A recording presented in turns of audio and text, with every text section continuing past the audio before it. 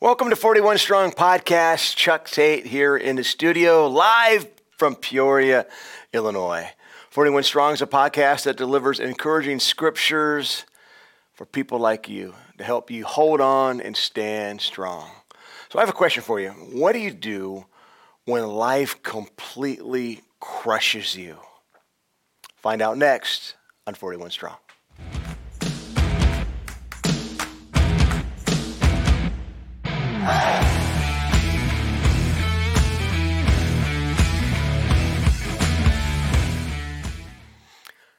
Welcome to 41 Strong Podcast, episode 139.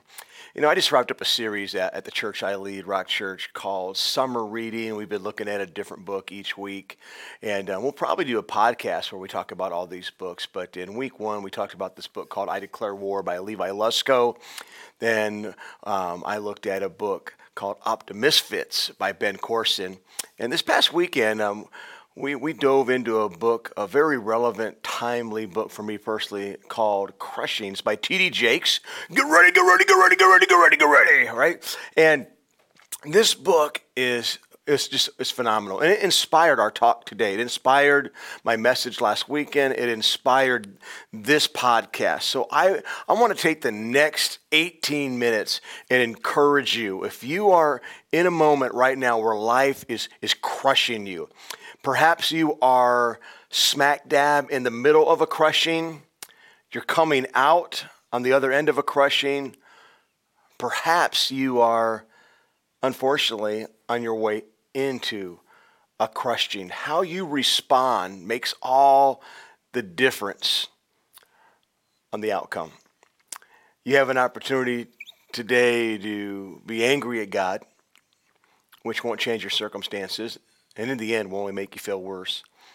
Or you can run to God. And you've often heard me say that when you run to God, you're running to the rescuer. You're running to the only one that can sustain you, truly sustain you in your suffering. So I want to give you the synopsis of this book. And the subtitle is God Turns Pressure into Power. The synopsis is God uses difficult, crushing experiences to prepare you for unexpected blessings. If you're faithful through suffering, you'll be surprised by God's joy, you'll be comforted by His peace, and you'll be fulfilled with His purpose. So through this podcast, I'm just going to share 4 takeaways from T.D. Jakes' book, Crushing. Inspired me, and if we have time, I'm going to share a story at the end of this podcast of a crushing that I just came out of. And I'm still in another crushing as my wife is physically ill right now, and that's a whole nother podcast. Pray for her. Her name is Annette. All right, but my family went through this crushing. Really, it was about a 6 months just trial, and we came through on the other end. God is faithful. It's miraculous. But I'll get to that at the end. Right now, I'm just going to give you really 4 takeaways, 4 things that I know will help you in the season that you're in right now, especially those that just been rocked lately. And let me just remind you of God's word. Psalms 34:18 says, "The Lord's close to the brokenhearted. He rescues those whose spirits are crushed." All right, so my first takeaway on this podcast today is this. Your crushing that you're in right now, it's not the end of your story. Your crushing is not the end of your story. Now, when you're being crushed by life, oftentimes it feels like it's the end of your story, but I want to remind you that it's not the end. God already sees the outcome, and if you will trust Him, you put your faith in Him, He will sustain you, help you, hold you. He will see you through. The 23rd Psalm, right? In verse 4 it says, "Even though I walk through the valley of the shadow of death, I will fear no evil, for you are with me," right? So you're going to get through this valley. You don't have to stay in the valley. You don't have to live in the valley. Even though you might feel like getting in the fetal position and sucking your thumb right now, you don't have to. You're going to get through, right? You have to trust God. Your crushing is not the end of the story. My office manager tweeted this last week, and I used it in my sermon this past week, and I want to share it with you. It's by a person named Bob Sorge. He said this: "It's hard to find one of God's favorites in the Bible whom He didn't crush, but then name one he didn't also raise up and vindicate. In other words, the Bible is filled with stories and examples of people who were crushed by life, and God used their crushing to tell a story. And their crushing wasn't the end of their story. Daniel 11:32 says, the people who know their God will be strong and do great exploits. It doesn't say the people who know their God, will never suffer, right? Will never go through a trials. No, we know that's part of life. We're going to get crushed at some point or another. How we handle it makes all the difference. One of my favorite stories in the Gospels of Jesus performing miracles when he raised Lazarus from the dead. But what's interesting about Lazarus' story is before he died, when he was deathly sick, Jesus received a message from Lazarus' sisters, Mary and Martha, begging Jesus to say, you got to get here. You got to pray for him. He's not doing good. We know you love him. You care about him. So get here. And Jesus didn't go immediately. And his disciples were a little bit concerned by this. And here's what Jesus said. Lazarus' sickness will not end in death. Now that's interesting. The first time I read that, I'm like, wait a minute. I know he dies. So why would Jesus say that his sickness will not end in death? Here's why. What Jesus meant was that the end result of Lazarus' sickness would not be death. He knew what he was going to do. Lazarus did die, but Jesus yanked him out of a grave, called him out of a grave, shouted, and Lazarus came out of that grave 4 days after being dead, right? So I want you to know, whatever crushing you're in right now, that's not the end of your story. God can resurrect your dreams.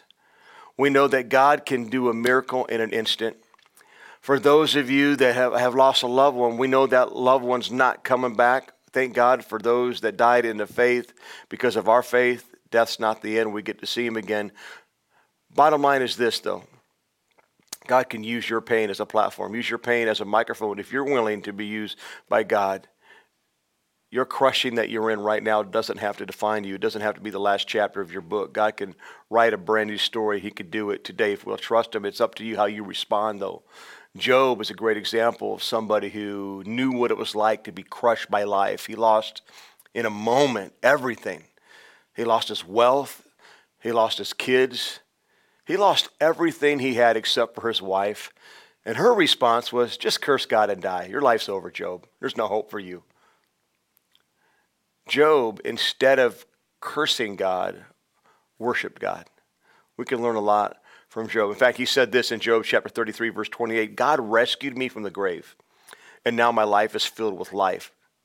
One of the reasons I know God rescued him is because Job's response to his crushing was worship. It wasn't anger. It wasn't casting blame. It wasn't pointing his finger and blaming God. It was running to God. It was worshiping God. And because he worshiped God in his worst moment, he literally worshiped his way out of his crushing. And really, that's my next point. My next takeaway today is you can worship your way out of your crushing. Your crushing is not the end of your story. All right, God's already moving behind the scenes. He already sees into the future. And if you trust him, things will turn. God will see you through. He will strengthen you. He will hold up your arms. He will love on you. He will come close. He will sustain you. He will send people across your path to hold up your arms and to minister to your heart. So trust him, right? And literally, number two, we need to worship our way out of our crushing. That's what Job did. That's also what David did. You can read about it in the books of 1 and 2 Samuel. When David, when he lost his son, he worshiped. He begged God to save his son. He prayed. He fasted. He wept. And then when his son died, he got up, he ate, and he worshiped. We could learn something from David. We can learn something from Job. We could learn something from Paul and Silas. They were out doing the right thing and ended up in the wrong place as a result of it. They were sharing the gospel, got beat up, thrown into prison, facing not just persecution, but execution. And in the midnight hour, instead of crying instead of laying in a fetal position, instead of cursing God with their last breath, they were singing hymns. And it was their worship that led them out of their prison. Today, some of you, you've been in this pit so long, and the enemy wants to keep you there. And sometimes you might even get to the point where you identify with being in the pit so much that you almost enjoy it. You just think there's no hope. Today's the day you got to get out of the pit. This is a divine appointment right now for those of you watching live. Maybe you're watching, listening to later. Maybe you're out running and you're listening to this podcast. I don't know where you're at. I don't know what you're going through. I don't know how life has crushed you, but I know that you can worship your way out. In fact, a few weeks ago, I was ticked off, frustrated, mad. I was just having a really, really crummy day. And I don't even remember what it was about, so it couldn't have been that bad, right? But I just we all have days like that. And I was frustrated, and I was mad. And my wife, she texted me. I was getting ready to leave. And she said, "You need to put on some worship." And man, when she said that, it just ticked me off. I didn't want to worship. Because kind of in that moment, I was kind of enjoying being mad. I was enjoying being ticked off. I was being crushed by life, and in that moment, I didn't really want to feel better. I was having a pity party, right? We've all been there before. And I get this message, and she's like, "Put on some worship." Like, oh, and I knew she was right. I got to practice what I preach, right? And I know the examples of David and Job and Paul and Silas and others in Scripture. Because the Word says that there are times that our praise, our worship is a sacrifice. We put on a sacrifice of praise. It says we put on a garment. We worship, it's almost like putting on a jacket in the morning. You're clothing yourself with worship. It says put on the garment of praise to lift the spirit of heaviness. And in that moment, I knew she was right. I was weighed down by life. I didn't feel like worshiping. It was a sacrifice. It took effort for me to put on worship, but I did, and it changed the atmosphere. Here's why. Because worship ushers in the presence of God, and when you're in his presence, there is a fullness of joy, and the joy of the Lord is your strength, and you need to be strong in order to push through your crushing. It all comes back to worship. Are you willing to worship your way out? All right, number 3. The solution to your problem is already in your presence. What's that mean? Right? No matter how big your problem is today, your God is bigger. And for those of you that are Christians, you're a follower of Christ, you have confessed Jesus to be your Lord, the Holy Spirit is inside of you. The same Spirit that pulled Lazarus out of the grave is inside of you. That means the solution to your problem is in your prison. Is it already in your presence? That means you can get up. You can put on worship. You can get out of the fetal position. Just a few days ago, I was in Kroger, like after midnight. That's a whole other story. And I had this list from my wife and my mother-in-law, and it was already late. I did a late night run, and I should have went to the store first, but so I went on this 2-mile run, and I showered, and then I'm in Kroger. I had to get this stuff because I had plans the next morning. So I'm in the store. I don't feel like being there. I'm tired, and I'm just trying to find different things on the list. And I was texting my wife back and forth, and it just kind of goofing around and frustrated. So I decided to do something funny, and I looked behind me down the aisle, and I looked in front of me down the aisle to make sure nobody was in that aisle. And I laid on the floor. This is a true story. A couple of days ago, right? Last weekend, I laid on the floor in Kroger, and I put my head underneath the shopping cart, and I took out my phone, and I videotaped myself in the fetal position, sucking my thumb for about 5 seconds. Right, longest 5 seconds of my life. I just knew somebody's going to walk down the aisle, call the police, and think I'm insane. But anyway, and I sent it to her as a joke just to make her laugh, and we were cracking up. And in that moment, I was pushing through my crushing at the moment. All right, here's the deal: you can push through. You really can. The enemy wants to deceive you and trick you to think your life's over. And I don't care who you lost. I don't care what happened to you, what's done to you.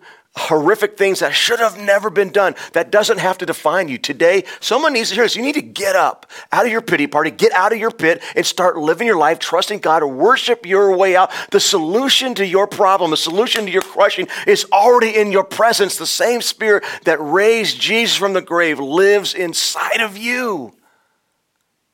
Do you trust Him? The solution to your problem is already in your presence. And I don't have time to read the story, but there's a man named Jairus. He was a synagogue leader. And Jesus had been in a boat, traveled to the other side of the lake. He got out of the boat. This crowd shows up. And this man named Jairus broke through the crowd, fell at Jesus' feet, and begged him to come with them because his daughter was dying. So Jesus went with him. On the way to pray for his daughter, Jesus got stopped because this woman who had been bleeding, who had this disease, who had spent all of her money on doctors, there was no longer any hope for her other than to get to Jesus. She had already predetermined if she would bust through that crowd and just reach the hem of Jesus' garment, she would be healed. And that's what happened. The power of God went out of him. He stopped and he said, "Who touched me?" All the disciples are like, "Hey, there's 1 million people around you. Everybody's touching you." He said, "No. Somebody touched me with faith." Is your faith in the only one who can deliver you from your crushing today? In that moment, some servants busted through the crowd as Jesus was still talking to this woman. Some of Jairus' servants showed up, some messengers, I should say, and they said, "Hey, don't bother Jesus anymore. Your daughter didn't make it. She's dead." And Jairus was crushed, but Jesus still went with him. And he got to the house, and he said, "Why is everybody crying?" Everybody's just weeping and moaning. And Jesus said, "She's just sleeping." And then everybody laughed at him. It's interesting. Jesus, he kicked everybody that was laughing out of the house. He got rid of all the doubt, all the unbelief.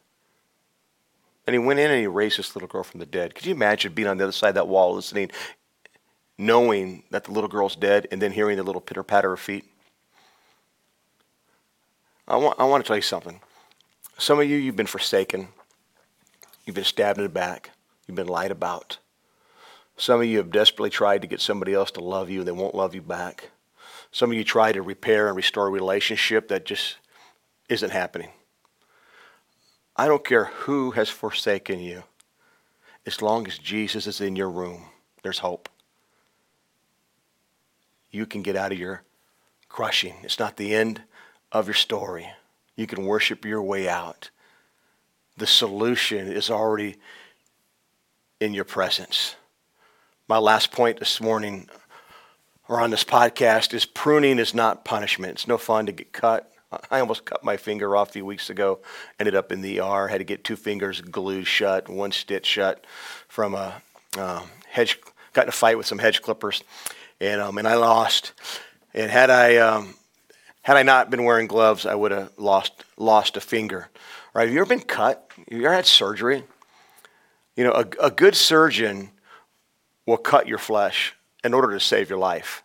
And we know that Jesus is the vine, we're the branches, and we know that we get pruned. And the reason we get pruned is so we can produce more fruit.